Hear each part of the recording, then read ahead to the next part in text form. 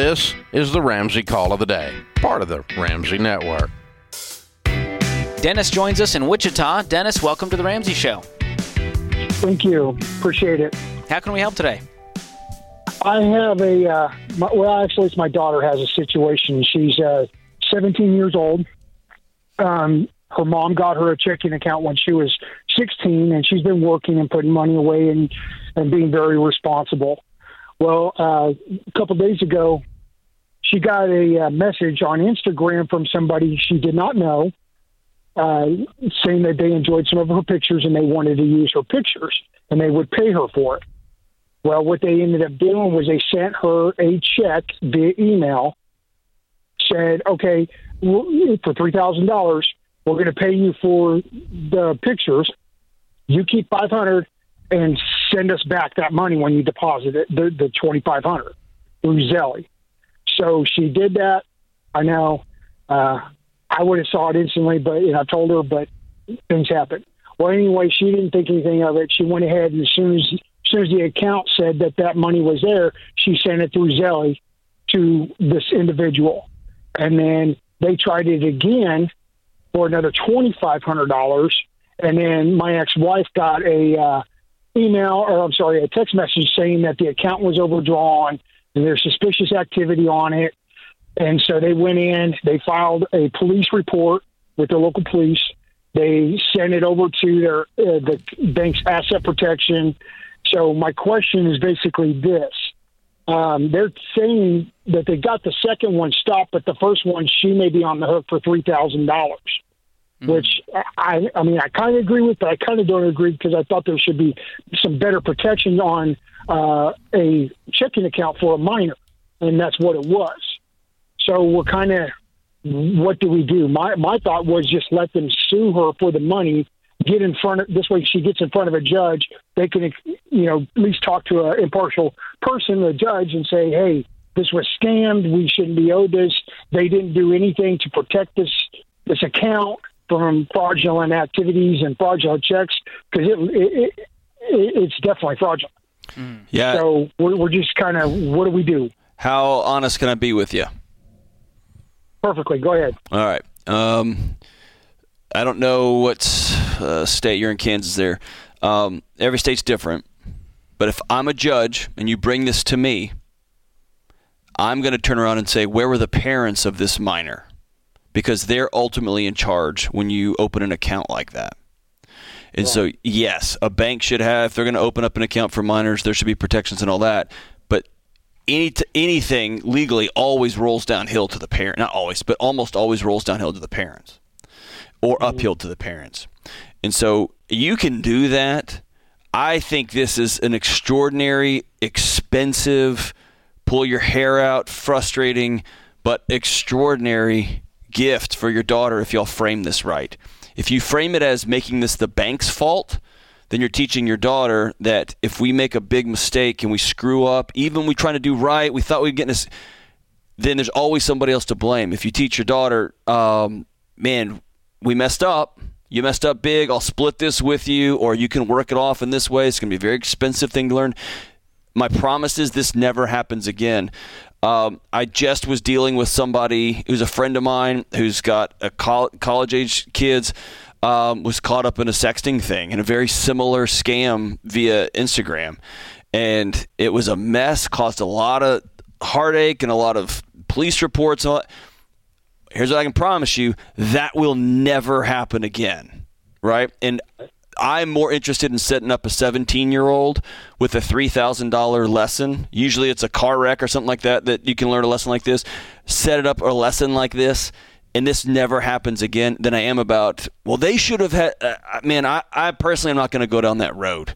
And if I'm a judge, I'm going to look at you, Dad, or look at your ex-wife and say, where were the parents when this stuff was going on? That's my take on it. George, got a thought? Yeah, I just keep thinking, man, this could be a expensive road to go down, just fighting this thing in court when we don't even know who this guy is. And so as far as recourse goes, sure, you can report it to Zelle. You can, go after your bank and say, hey, this was fraud. This is legitimate fraud. But at the end of the day, there's a level of stupid tax here where we have to go, okay, red flag number 4,000. If they send me 3,000, but I'm only getting 500, this is a scam. When they overpay, And let me tell you, I fell for this, John. When I was younger, I shipped a pair of shoes on Craigslist to Nigeria because he said it was for his cousin, and I got a PayPal email. He paid extra for the shipping, and I thought, wow, this guy's legit. He really just wanted to send these to his cousin. It was a fake email, and it took a lot of sleuthing to even figure out it was a fake email. But I should have checked my bank account and said, is this money actually there? Is this actually in my PayPal account? And so there's a lot of things we do as teenagers, and there's two people getting scammed these days, older folks and young folks. The people in the middle hopefully know better, but especially young people, they can be susceptible because they're used to Venmo and Zelle. This is in their world. But unless they're mailing me a check and I go to the bank and cash that check, it's fraud. I know I sound like a gong, George. And, hey, Dennis, I appreciate your vulnerability, and I appreciate you calling and asking. And I know things are challenging because you're parenting in two different households here, this young lady. If you were going to hand a child a smartphone and you were going to give them open access to the internet, to all social media, and let's let them go because they're just kids, and please do your due diligence and look at what is happening to our young people who are involved in this, just having free reign of the internet, free reign of these social media apps, free reign of this is the best case scenario, quite honestly. Yeah. That she lost $3,000 and learned a hard lesson. The number of people over my years working at colleges that were caught up with compromising pictures of them that are out that they can never get back, that people were taking their text messages. I mean, all kinds of stuff. Parents, you have to be in your kids' business, especially when they're minors.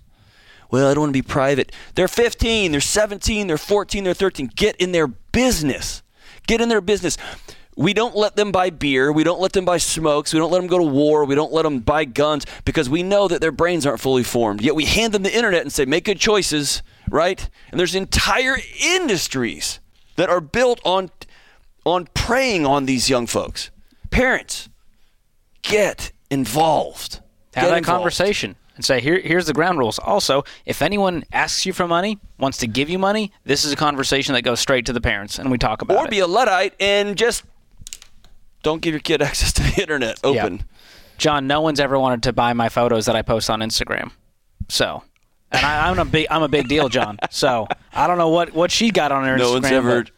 I'm not gonna. Oh, you know what? Someone reached out and said they'd like to pay for my pictures of my feet.